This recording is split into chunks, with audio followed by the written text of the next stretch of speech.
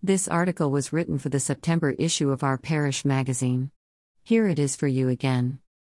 As regular readers will know, during May and June 2021, Reverend Deborah and I ran the Royal School of Church Music's course, Inspiring Music in Worship, during which we decided to hold a special service on our patronal festival to celebrate music and its place in worship in our church.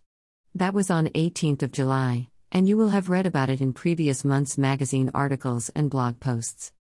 Do you also recall that up until Monday, July 19, 2021, in accordance with England's COVID-19 restrictions at the time, congregational singing was prohibited, as was choral singing in groups larger than 6?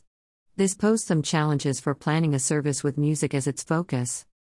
During one of the planning meetings, it was suggested that Tom, who wasn't there, could play a medley of some of our favorite hymns.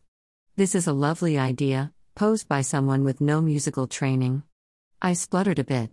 I had never arranged a medley before, but knew it was likely to be a mammoth task and require some actual musical composition to link the hymn extracts together. That's quite daunting for someone who has never composed a note of music in her life. I took advice from Jennifer about how to arrange and link phrases of music, ran the idea past Tom, and we decided to give it a go. After all, what was the worst that could happen? The first step was to whittle down the list of favorite hymns to a manageable number and photocopy them from the Orange Hymn Book. Tom and I then spent a full Sunday afternoon in the kitchen together grouping the hymns sympathetically into chunks, and literally cutting them up and sticking the strips of music onto clean sheets of paper. Tom then played the chunks. If it worked, great. If not, unstick, rearrange, and try again. It was a long afternoon. Once the chunks were complete, we sliced up another hymn to link all the chunks together, and used the introduction and coda to shine Jesus, shine to top and tail the medley. A major additional challenge was to keep all the hymn phrases so short that the music never settled, and thus the congregation would not be able to sing along. This was to ensure that we stayed within the current COVID restrictions at the time.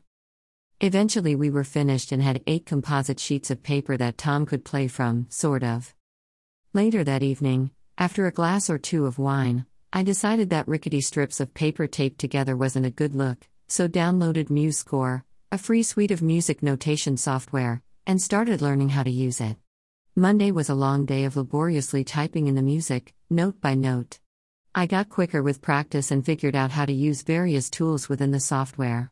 I sent the PDF to Tom to play through and check, that being the best way to spot typos in music.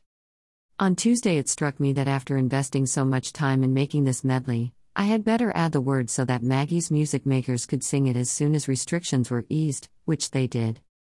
There isn't a recording of the sung version yet, but here is Tom playing our medley on the organ at the beginning of the patronal festival service. There are 15 hymns, can you spot them all? https://fb.watch/6po0 by 7gus/ Carol P.